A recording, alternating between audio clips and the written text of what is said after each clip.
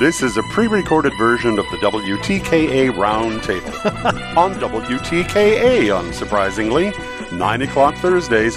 It is pre-recorded, however, so if you call in, no one will answer.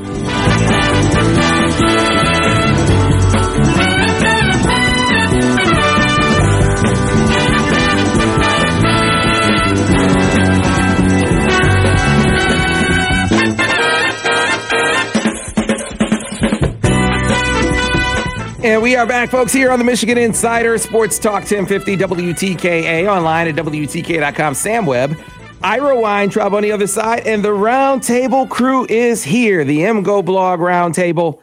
We've been doing it for years now. It just keeps getting better, and always a great opportunity to chat with these guys after a victory. Joining me as they do every single week, starting off first with Brian Cook. Brian, how are you this morning?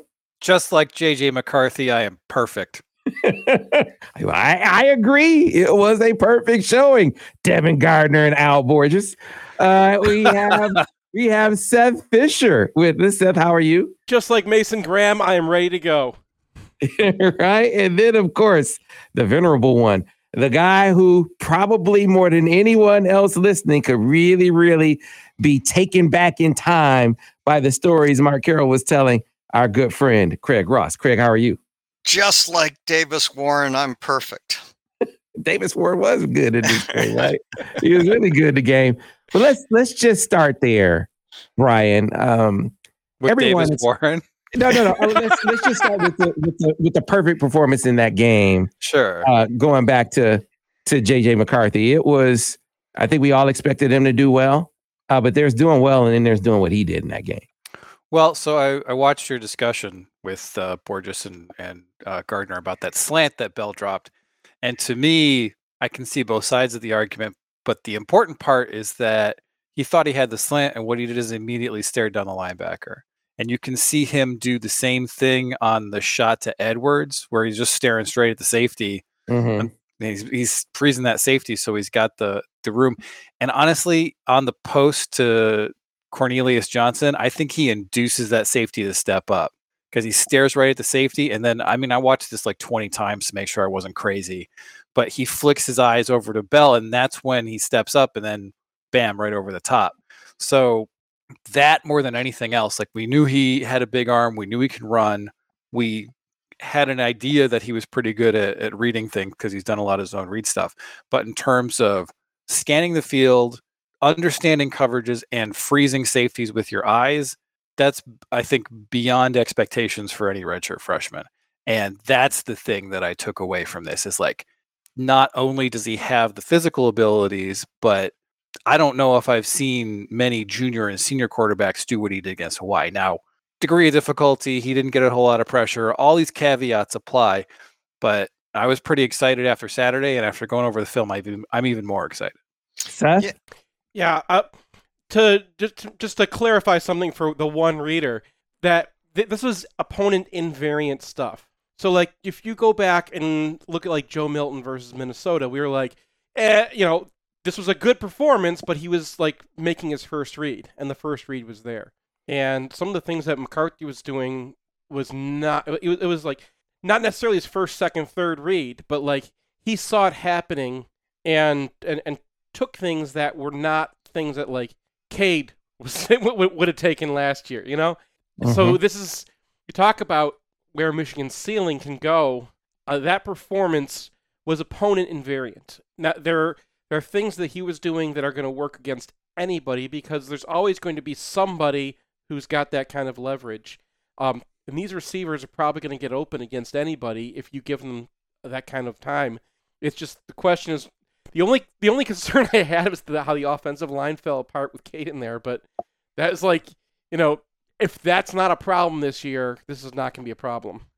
Craig Ross? Yeah, I don't know what Al and Devin said on the one incomplete pass that he did have. I thought he put it in about the only place he could put it, because otherwise it was going to be in the stomach or hands of a linebacker. So he put it right about where he could. Now, whether Bell should catch it or not, I don't know. It's not an easy catch. But he was, from my eye at least, he did about as well as could be done. In terms of Cade, it's mystifying to me that he comes in and there's 3 straight plays where there's pressure when there hadn't been that much pressure on JJ. All of a sudden, you got 3 different guys blowing assignments on passer. All I can think of is that they didn't like Ping and they wanted Callaway.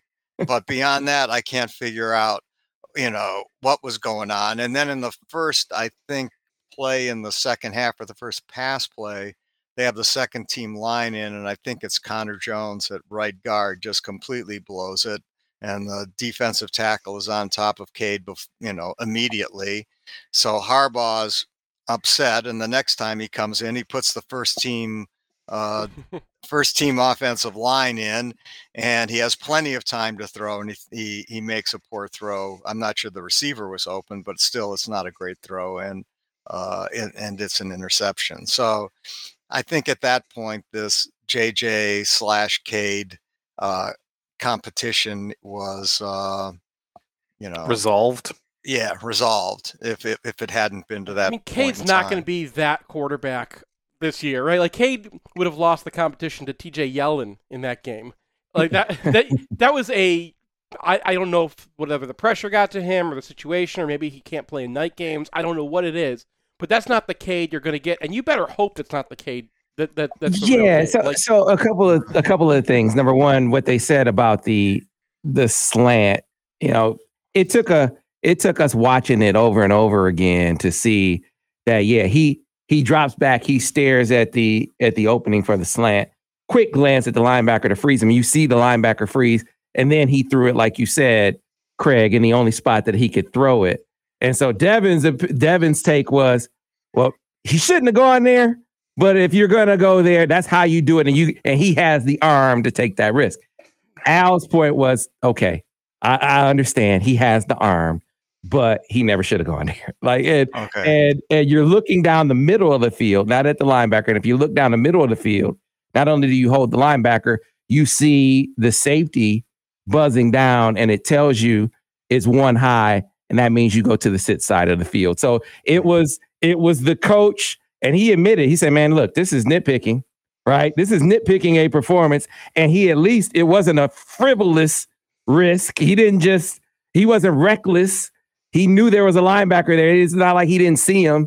He compensated for that by putting it on Ronnie's hip. He should have caught it. But at the end of the day, when I'm coaching him in the meeting room, I'm saying, don't do that. Don't do that. It worked. You got away with it this time. There's going to be one time where you won't, probably against a better opponent. But again, guys, that's like one mistake in a game where this is his first outing. And to me, the pass that stuck out the most, it wasn't even the one where he steps up and delivers his fight, in 2 minutes to CJ. It was his first touchdown pass. And Devin did a great job, I thought, of really highlighting how out of the ordinary it is to go to the post on a dagger like that. He said they've run that play a million times in his career. He never threw the post. I recounted how that was the staple play of my high school team. It was a staple play on a squad that had Division I guys across the board, including Andre Weathers. And there was a wheel dig combination on one side and the backside post on the other being run by a college football player. And the post was never thrown by Fred Jackson Jr., a guy whose dad was a college coach. He never threw the post. It is not something you do.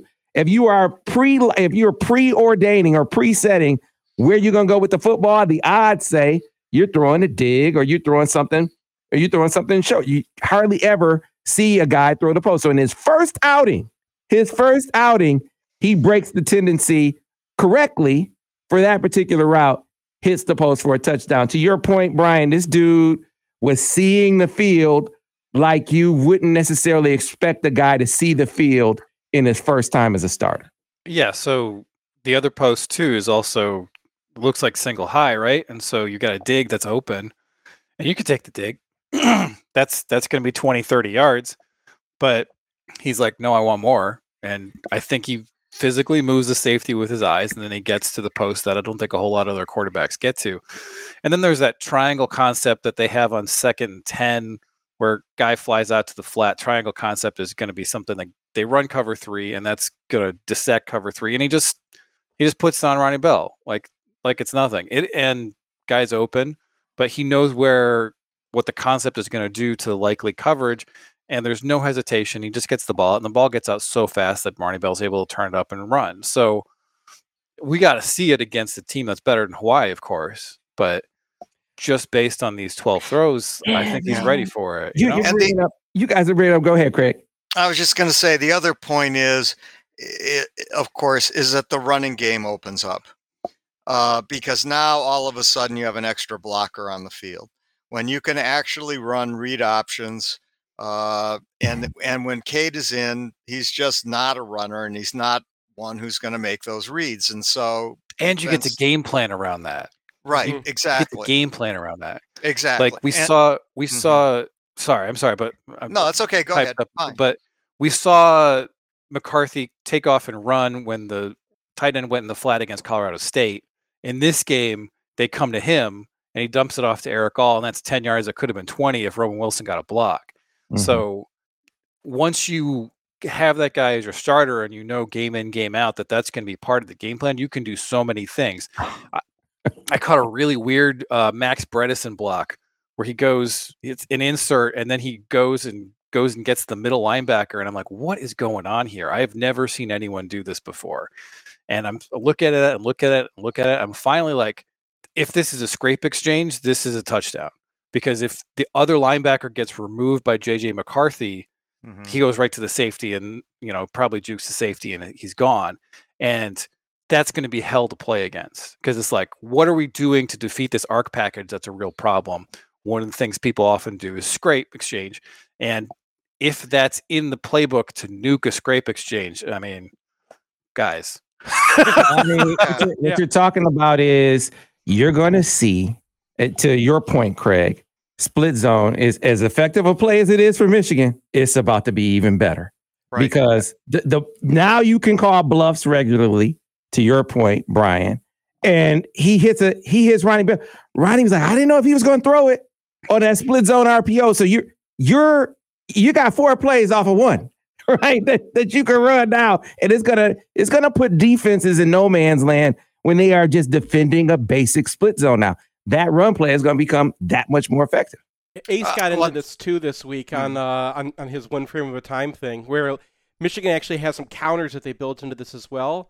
The Roman Wilson end around, you actually Eric All goes like he's going to go and split, and then turns around, and they're like, because you got to fly out to that side, right? Like, you're screwed if you don't get control of that backside. So he turns around, and their momentum's just going completely the other direction, and Roman Wilson walks in for a touchdown. If we're talking about that play, can we talk about Oluwatimi? He got 2 guys on that play. Yeah. So he takes a down block, and it's like, all right, so this is supposed to look like power. This guy's going to come at me. He just chucks that guy past, and then he has the agility to get out and seal out a linebacker. And I was like, okay, that's something. And Ryan Hayes. So Ryan Hayes doesn't get a block. We actually detail this in the film study with Borges, because he talks about how Oluwatimi, the way he positions himself for the block, invites that guy across his face, and so he throws him. He said it was intent. He set it up so he'd be able to throw that guy, and then he got out on the edge to spring the play around the edge. But Ryan Hayes gets down the field. He doesn't block the final man, but he reroutes him. Yeah, just with his presence, and allows Roman Wilson to get in the end zone. It just, I know it's Hawaii. We got to qualify it, but man, you see all these guys. So I don't know if it's just JJ's presence, but it just felt like a lot of things started to click better last week. Maybe it's just week 2. Maybe it's Hawaii. Maybe only part of it is JJ. But definitely a significant part to me, Craig. Yeah, well, you can't. I mean, teams are good when JJ's in, and now that I assume he's taking the major lead at quarterback, you can't just crash the backside end on simple zone reads at the very least. And what Brian is saying, Brian, I think a footnote is when you say bluff, I think Brian is saying arc zone. That's the same thing. Yeah. Yeah. And so in any event, that's that. There's another play off of that, which I was complaining about all last year. Coaches say that's called split flow. So that's, guess what we're calling it. But it's when the tight end goes out in the flat. And you saw them hit Eric All, and there's nobody out there, right? Because those guys are flying upfield. Last year, they ran that a whole bunch, especially against Rutgers, and it wouldn't work. Everyone would cover the tight end because there was no way Cade was going to start running it down the alley. So they didn't have to worry about that. So they just came after Cade like they're blitzing him, right? And then he'd be under pressure. He'd have to throw off his back foot, which slows down the pass. And then someone would be there to tackle the tight end right away. I think Eric All broke a couple tackles one time, and that's the only time that play was successful last year. And you can see very clearly how the defensive ends react differently when JJ is in there because this guy is going to run around you. I don't know what you just did. I just put you on solo layout so I can adjust my light. You're on Candy. You're the stars. I feel like I'm up on stage now. Well, so all right, I'll get out of solo layout now. All right, I remember that really frustrating Army game from way back where they were running the arc/bluff and they wouldn't run split zone with it. And both of these two games felt much more connected and coherent in terms of what they're trying to do. So not only when we've got that end around, we've got that the flat tight end stuff. We have some things that I think build off the expectation of split flow and work that way. And so I'm interested to see what they have because not only are they putting together a package like this, but they're willing to show that reverse against Hawaii, right? Like, yeah, that's a good point. I mean, I think that there's going to be more and more stuff we see. And I think we're going to see that same reverse again this year. But I also feel like it feels like they might have been planning for JJ to be the starting quarterback because this package works with JJ in ways that it doesn't work with McNamara. And so they probably were seeing something happening. And when they're doing install and fall, they're like, all right, well, let's install this. And at worst, it's going to be like the JJ package, but now it's going to be the offense. Brian, I'm pretty sure Oluwatimi killed it in this game, but you're either have or are working on grading out the offensive line. I mean, what else did you see there? Is there anything concerning in the offensive line? Yeah, I thought Zach Zinter's performance was concerning. Okay. So not only did he have that pass rush where McNamara got sacked, but there was another -2 event on a play that Corum got to cut back where he lunged at a guy and just got hot passed. And he just generally did not seem like the guy who made a big leap forward. Now, I think one of the Hawaii defensive tackles might actually be a pretty solid player just from grading that game. But overall, I was a little bit disappointed in particularly his performance. And we'll see how that goes. Offensive linemen, especially young offensive linemen, can be very up and down. So I feel like I don't want to say anything definitive, but this is a performance that he's going to need to bounce back from. What about El Hadi? I mean, he played a lot in this game and at guard, I think. Yeah, I mean, he had a couple of mental mistakes, which was different because of the Colorado State game. He looked like a veteran who didn't really need a whole lot of coaching up. And there were a couple issues. There was a pull where he misidentified who to block temporarily, etc. He looks physically ready. I think that he's going to be behind mentally just because he's a younger player.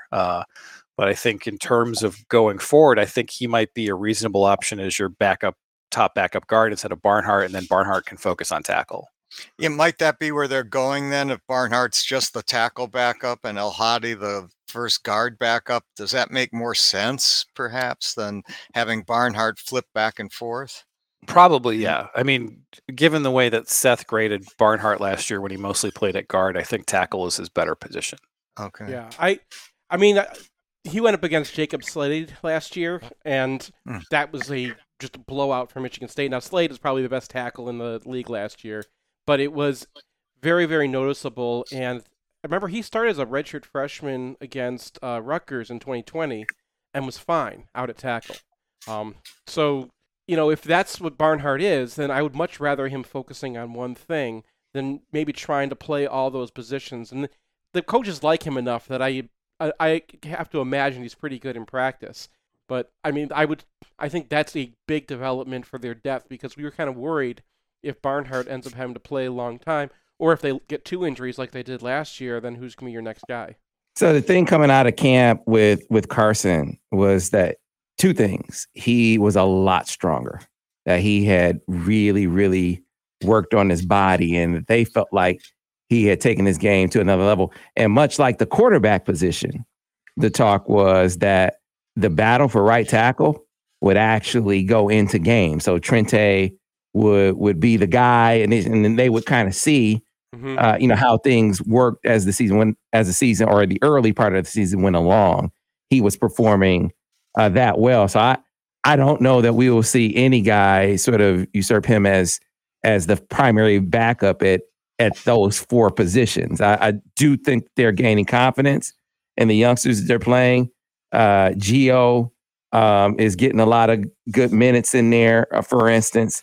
I think that it stands to reason that we'll see that. But when healthy, I think Carson's going to continue to be the guy at 4 spots. Just go very ahead. quickly, the grading was not a strength issue when he was out there. Like, his negatives were he just didn't know. He was making tackle blocks at guard, and that was the problem. And that too. Misidentifying targets or mistargeting, that all of that stuff was much better. And so it said something to me that when it was so definitive about Trente in the spring, that in fall camp, it wasn't like Trente fell off. Clearly, I mean, he has some MAs, but that's inexperienced stuff. You see his athleticism. You see how he's really come along. That Carson was really pushing him like that said something to me. But before we get to the break, I want to get to talking about Cade a little bit, because I'm encouraged, like you guys, about how we're seeing. I mean, Michigan's a heavy counter team. You throw in a counter reverse. You see the plan that's sort of coming together. And is it is a lot of this JJ specific, or is there still room for Cade with what they do to be what he was last year, and can he return to that when needed if the pressure of the competition is on him? Because I agree with you, Seth. What we've seen from him in these 2 games, he's better than that. And so how do you get him? How do you get him back to that point? Is there still room for that in your eye? In my opinion, yes, because I think the pressure to some extent is off Cade now. And, or it is, and I don't know what's happened to him, but at the end of last year, he looked like, a pretty good quarterback. They did actually win the Big Ten and make it to the Final Four. And so, and a lot of that was Cade. And so it's hard for me to believe that's not a spot he can't go back to. He can't perform at that level. I think maybe to some extent now the pressure has been minimized. I mean, how do you keep him engaged? That's the thing to me as a coach. That's I think that's on the coach's side, and even teammates. Keeping your captain and your backup quarterback engaged. Yeah, I mean, I think that's a Cade thing, right? There's nothing that anybody can do after you've lost your job to say. I mean, they can tell you to be ready, but that comes down to you and your personality. And I think Cade. This guy started as a freshman for his high school team, right? Like, this is a guy who's played a lot of football. He's going to be looking probably towards a transfer next year, and he's going to want to make sure that he's a good teammate so that he has the best possible chance to land at a place where he can play in a good program. Notre Dame. Or Iowa, right? I don't want to. I wouldn't wish that upon him. Yeah, like we're looking for Cade McNamara to be happy and healthy, and then can't do that at Iowa. Spencer Petras have another year of eligibility because he's stuck behind him. But yeah, I mean, realistically, this is modern college football, and he needs to stay ready. And Michigan is going to need to have him play. And I wouldn't be surprised to see him get drives in these games. Like even Maryland and Iowa, like he's been there. And yeah, he had a couple bad performances in these two games, but we've seen way more of him than just these two games. And we know what level he can get at. And that's a level where you can win a lot of games. It's not JJ McCarthy's upside though. And so that's where the program's headed. But at least he had the opportunity and he didn't take it. He didn't get to the point where he's going to be the starter here. But I don't think that. I mean, I guess I would hope that he would look at what's happened and say, "All right, well, I understand." I think he will. JJ keeps the ball. JJ runs. JJ puts himself in situations where he's not protecting his body. JJ's going to get dinged up at least one time this year. No. Don't speak that into existence. Right. I've seen some football in my day. And you got to be ready. Teach the man to slide. And he's not fighting for a job anymore. He doesn't have to throw his body on the line. Because like Al said, yeah, I could tell the guy to slide. And he's going to say, yeah, coach, I'm trying to win a job. All right, the job is yours, young fella. Right? I mean, you got to play. You can't get just out of bounds again. But there was that one was an arc read that he had all in front of him, and then there was an opportunity to maybe go through a guy, and he just stepped out of bounds. And I was like, thank you, JJ. Don't take that hit you don't need to take. Yeah, I mean, you look at that. You look at when he steps up in the pocket on his last touchdown throw. He could have run 20 yards on that play probably, right? But he kept his eyes out for it. He threw it. So, you like that he is, it's not always if I see an opening, I'm going to run. I like that part of him too. You guys remember Eric Mays? I'm sorry, go ahead. Yeah. I was just saying he's not going to be Sean Clifford, right? Sean Clifford is a guy who was most effective with his legs and got beat down because Penn State had to run him 15 times a game. JJ McCarthy doesn't have to do that. JJ McCarthy can run 6 times a game for 800 yards per carry, and that's going to work out great. And the first couple hits are invigorating, right? That's why Harbaugh is like. Yeah, all the time, right? Just once you get to 10, ask Devin what it's like to get hit 35 times in one game. He'll be like, didn't like that. That's the one game where I was like, look, man, someone needs to go get a penalty or something when your quarterback is getting killed. I remember sitting in the booth or sitting in the press box watching Devin get destroyed against Michigan State. Yeah. And then he's spitting up blood on the side. I'll never forget that. I was like, man, offensive lineman has to take that personally when your quarterback is getting battered and bruised that way. And hey, man, do something. Yeah, I mean, something to give him a break. But he doesn't have to be in that position because Michigan's got Blake Corum. Michigan's got a ton of wide receivers.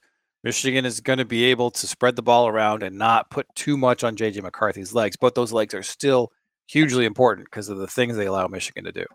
Yeah. Incidentally, what did you guys think of Stokes? Didn't it look to you like he had a little bit of burst and so let's pause. We'll pick this up on the other side. We got to get to a break. More MGO Blog Roundtable on the other side here on the Michigan Insider on Sports Talk 1050 WTKA, the ticket. Yeah, he had one bad bounce, but other than that, he on the radio. Good. All right, so I saw you guys. Hey, all you guys. So I go to the solo layout. Oh my God! Don't do that again. Put a big piece of tape over that button and never touch it again. Oh my God, that was such bad radio. I'm like, what's happening? Oh my God. Because I see your faces and I can react to that while I'm talking. So I know. And then all of a sudden I'm looking at myself on my screen. I'm like, oh no. Oh my God, that was hilarious. I felt like once I did it, I mean, I wasn't doing it to you. I did it so I could adjust my light over here. And so once I did it to you, I felt like, okay, I got to give the other guys equal cameras. Yeah, you get, but it's very disconcerting because your thought is, am I talking to myself? Is that right? I thought what happened to everybody else? What happened to everybody else? Am I talking to my shoe at this point? I thought I'd gotten knocked offline. I thought I was in a side pocket or something like that. Just shut up, Seth. You take your own little radio show with one. Oh man. So anyway, what did you guys? We won't get into this on the air because we belabored the topic on the air. But what did you guys think of the booing? Was it booing? I didn't putting hear Cade it, in? but Was it it booing must- Cade specifically? What did you think? We're not on the I air didn't right now, hear so it. fuck them. Okay. Yeah, Well- I didn't hear it, but I assume it existed. I mean, Oh yeah, it existed for sure. I mean, it's there's- stupid. It's stupid, but we get 100,000 people in one place, and how many of them are going to be stupid? More than Half. 5. Yeah. Did Yeah. you So- think, At least eight did you 'cause they think got they were arrested. booing Cade though, or did you think Yes, they were I did. booing the decision to put Cade in? I mean, Well, that's that's the same- that's that's the a same pretty thing. fine line, Yeah. right? But that's it. You know what? You got a lot of Michigan fans. I don't know if you've had this topic on your board, but it's been on my board. I just happened to put up. I interviewed Jaden Davis's dad. They had a great visit and everything. Yeah. When he mentioned unsolicited, oh man, what is it? Michigan fans that booing their quarterback? What is Yeah. that? That was I terrible. mean, And fans who he mentioned it booze- unsolicited, So Sam, what do you say to that on the screen? which is maybe so. Just know that it definitely can. I'm not saying they are not gonna not get. It's not like they're gonna lose Jaden Davis as a result of this. I don't think. I just know if you're looking for the experience to be as positive as it could possibly be, it wasn't as positive as it could possibly be when his dad is mentioning unsolicited. It's like, man, Michigan fans, that's how they do when things aren't going well. They just boo their quarterback. Watch I this. mean, week. also it was like 42-0 or something. Why you're booing? It's 42-0. What is? I mean, Yeah, and so my point is, you had fans. You had fans when I mentioned that they were like, "Well, I mean, this is they weren't really booing Cade. They were booing Jim's decision to put Cade in at that point. So why would you do that when they're up 35-0 when he went in the game? Like, There's always going to be in 100,000 people. You're going to get some idiots.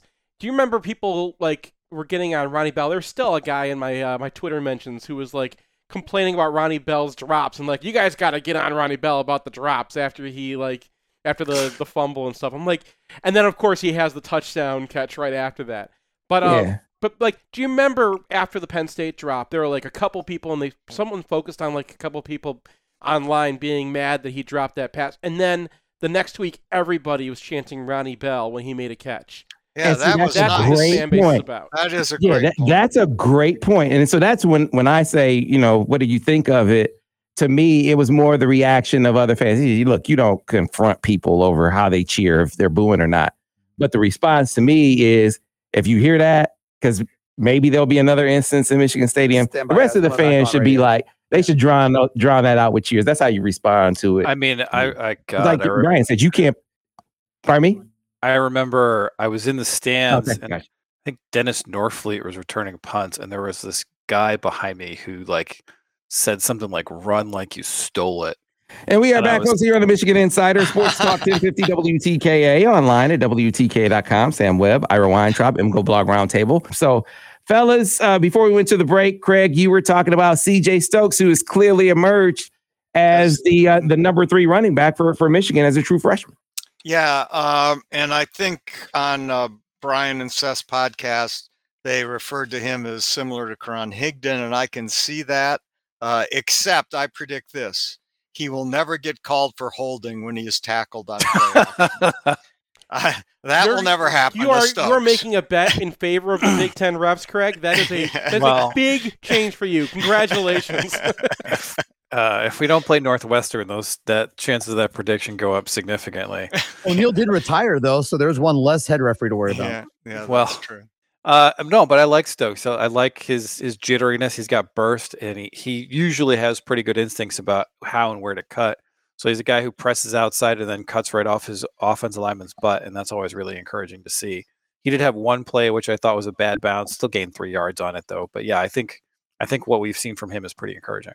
Yeah. They the thing that I've been more surprised by is they say his speed is comparable to that of Donovan Edwards and Blake Corum. I didn't have I didn't that certainly wasn't a part of the scouting report coming in. Maybe the scouting report was just incomplete. It was early. But He the first time he ever popped up on scouting reports, he went to a camp in Florida.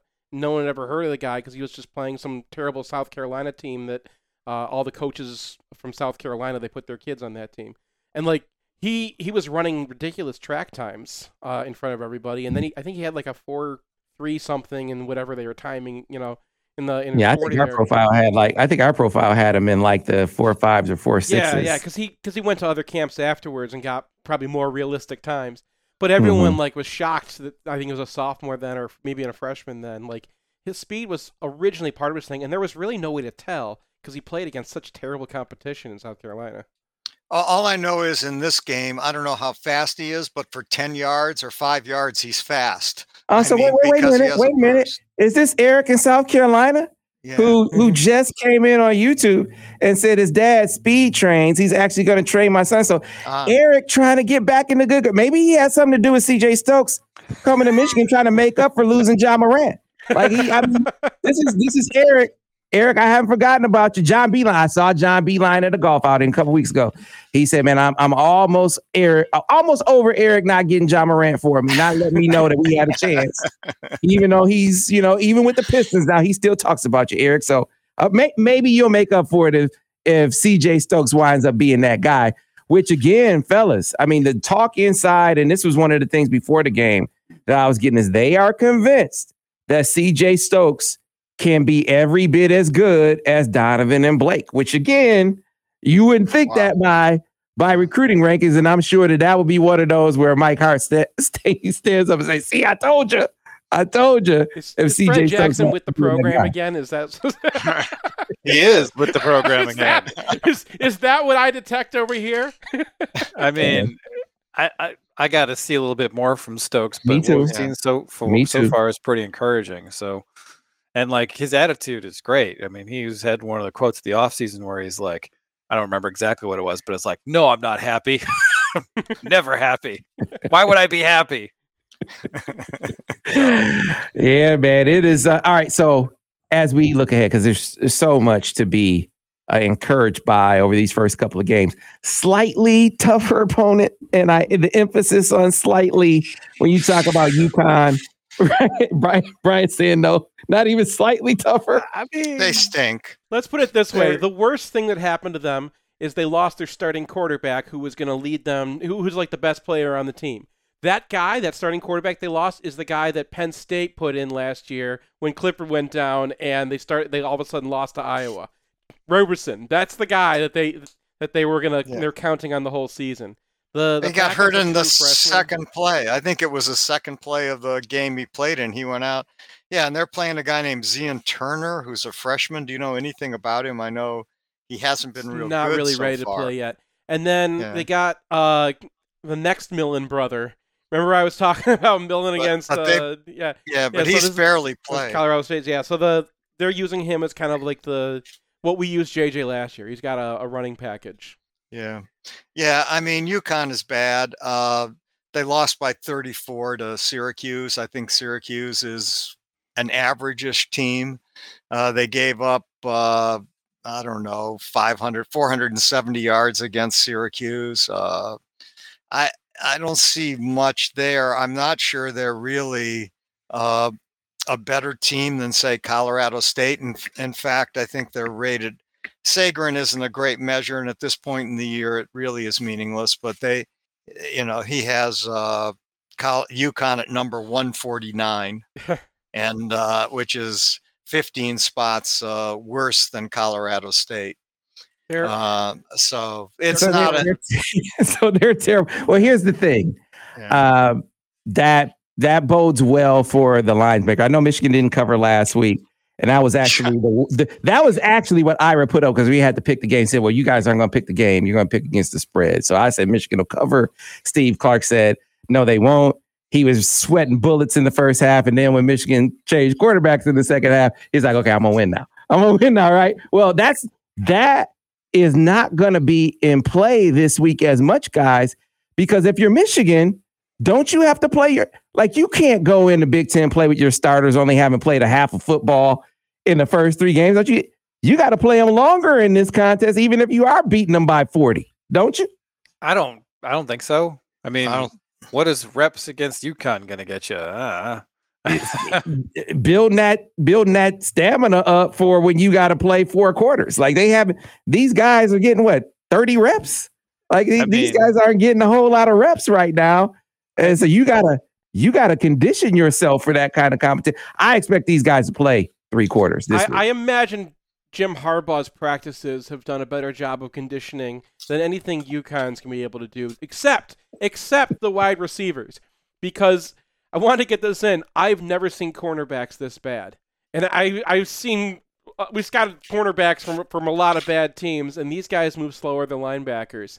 So those receivers are going to be running downfield and being wide open, and then they're going to have to run back and yell at their quarterback for not hitting them because he hit the other guy who was wide open. So it's going to be a track meet. I don't see any reason to, possibly injure the starters out there. Just get them out there, beat them, and I think you're going to see it for 3 quarters. We won't see it for the whole game like some of these other teams. They're blowing out. They got their starters in. But I do think we'll see them for 3 quarters in this contest. So that means a big number. If they're as bad as the first 2 teams, and you're going to see the starters for 3 quarters, and they have some mileage under them now, this should be an epic blowout. And then the question then becomes, do we see what of the young, you're talking about receivers, which of the young receivers do we see blow up with a big play? Amarion Walker almost had one in this game where I saw him after the game. And he was like, didn't know how fast I was. Right? He was open. He was behind him. Open. Yeah. So and he's playing both ways, right? Because didn't they switch his jersey number and they did. He played corner? Although the only time he appeared on my defensive charting, he's blocking like a receiver and picked up a foul. It was a penalty. They didn't need to call it. That wiped out Sean Benny's sack, but they did not need to call it. He did not pull out the flag until the sack was already happening. It's like, dude, come on. What are you doing? Yeah, man. It'll be an interesting thing because I think he's one of those guys. He's the kind of athlete, just talking to the other players. And I could see this because I went to see Amarion last year, like the first week of their season. They're playing. I talked about this. They were playing Arch Manning. Everyone's talking about Arch Manning, right? Now Arch Manning comes out, he throws a bomb, and he looks really good. Things quieted from there because he was getting hit. They couldn't protect him. But Amarion Walker, from that first series on, was the best player on the field. They could not run with him, and so you really don't get a feel for how fast he is until you're up on him. He's such a long strider. He's so fluid at that size. He went and he ran like a 4.3 at Alabama's camp. That's when his recruitment blew up. But Michigan, up to that point, because they didn't know how fast he was either, up to that point, they had been recruiting him as a corner. And then they transitioned into recruiting him as a receiver. So this is one of those guys, kind of like Mikey Sainristil, where they always kind of saw the possibility of him seeing some time on both sides of the ball. And as a freshman, when you're as deep in the receiver room as they are, this is just another way to get him on the field at a spot where they could use him. Brian, Steph, Craig, I mean, corner isn't super deep at this point. So if you can bring him along in the defense, he can really help there. Yeah, probably not this year, right? Although they used him there this year already. Yeah, I think this year. Late against Hawaii. I mean, honestly, I think you got to explore it if it's all plausible, right? Because if he's 6'4" and he's at all able to stick with guys, well, I mean, that's a dude. Because you can just have him play inside leverage all day and dare people to fade over the top of him, like Jeremy Clark. Right. And so the wide receiver depth chart looks pretty good going forward because I think Tyler Morris is going to be a player. I think Darius Clemens is going to be a player. You got Andrew Anthony for at least another year. So, cornerback is the spot where you're going to lose DJ Turner probably to the NFL after this year. You're going to lose Jamon Green. So it's I want to see where this goes because if he's at all in contact, you want to put the ball over this guy and trail. Okay. The comparison to me is his position coach, because this is how Ron Bellamy broke in his freshman year. He came in as a receiver, saw some time as a receiver. They needed him at corner. They get in the Orange Bowl. Ron Bellamy's playing corner in the Orange Bowl against Alabama. So they sort of grew him up over time. And Ron will tell you that Amarion's a better athlete than he was in his day. And so. Man, if you can right now, and I was surprised to hear how descriptive Klink was. He said, right now it's just man coverage. So when Amarion's on the field, you kind of know what the defense is, right? But you grow him up over the course of the season where you can be versatile enough with him where you can use him in meaningful moments. But to your point, Brian, I don't think they'll be there for some time. A question for you, Sam, is with Notre Dame going in the tank and probably They've lost. Isn't this what we said? Yeah. I give them credit. I give Marcus. They are an outstanding recruiting staff. Yeah. Whether it's their ability to connect with guys or all of the. I mean, you look at their recruiting department, and I know what Pot of Gold Day is. Why do I know that? Because they do their marketing campaign and recruiting operation is outstanding. But my take was, and our take as we talked about it over the course of the offseason, was like, man, if you can just drag out some of these recruitments or the ones that you can't, just keep contact with the guys that commit. Because let's wait to see if these guys can coach, right? That you can't just be a recruiter. Can you actually coach? And you don't question that after you lose to Ohio State in Columbus.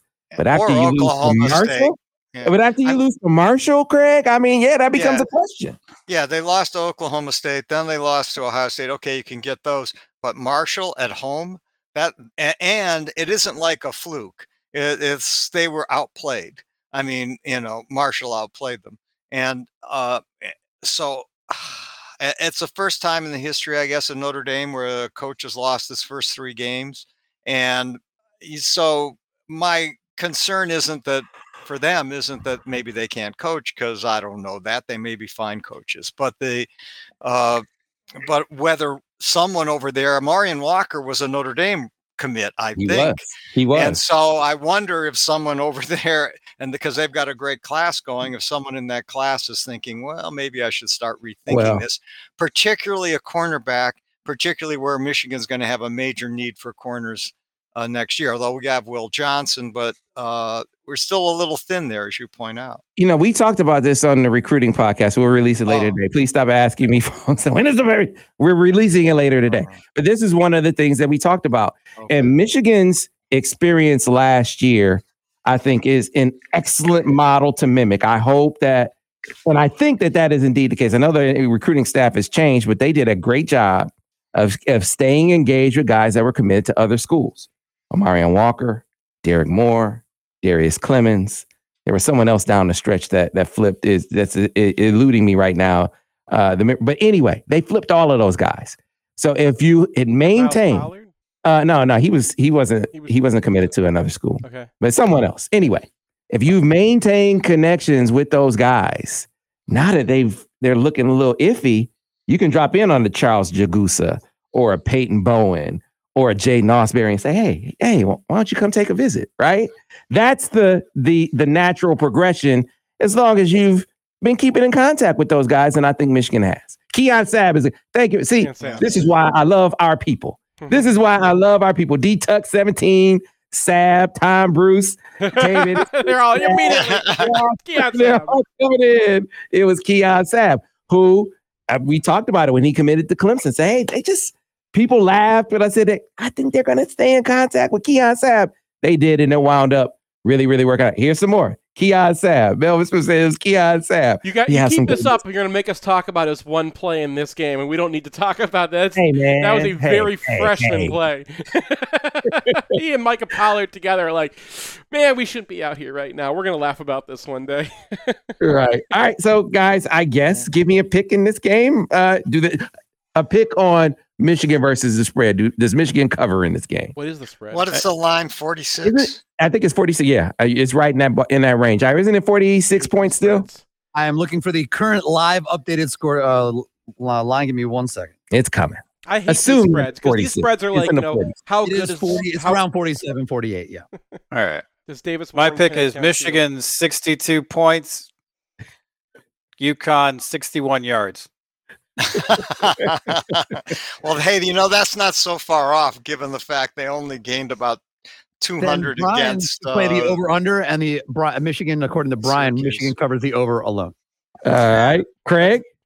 Yeah, I picked Hawaii to cover last week, which turned out to be right, and I'm going to pick Michigan to cover this week. I think Sam, you're right in at least part that they'll play the starters a little longer this week. Yeah. So yeah.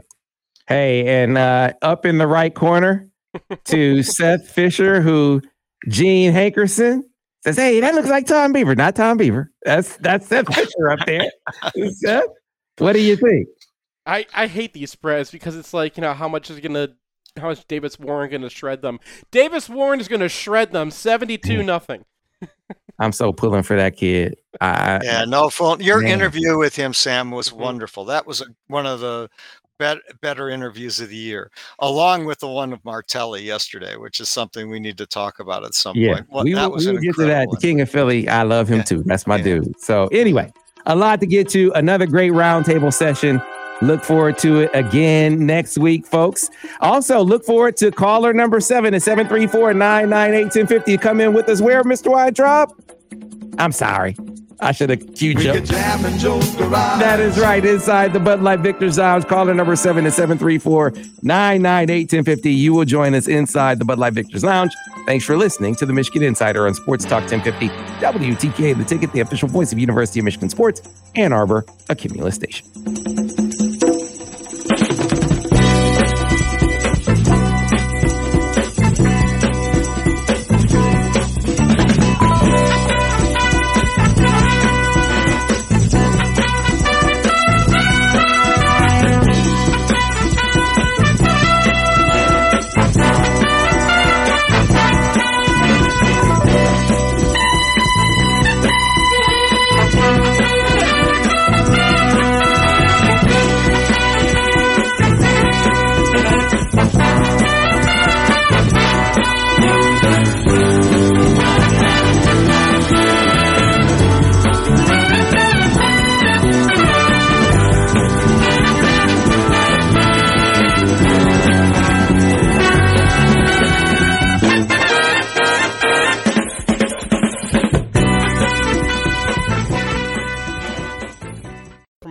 Forgot to promo the Sklar. Great episode again, fellas. Great episode again. Yeah, don't ever. The only time you should use that single thing is when you're doing the ad read, so the rest of us don't all look bored or like be picking our fingernails or drinking our coffee. Okay. No more solo layout. No more, I'll just turn if I need to do something, I'll just turn my camera off. No more solo layout. So, I apologize. I should have told you guys ahead of time.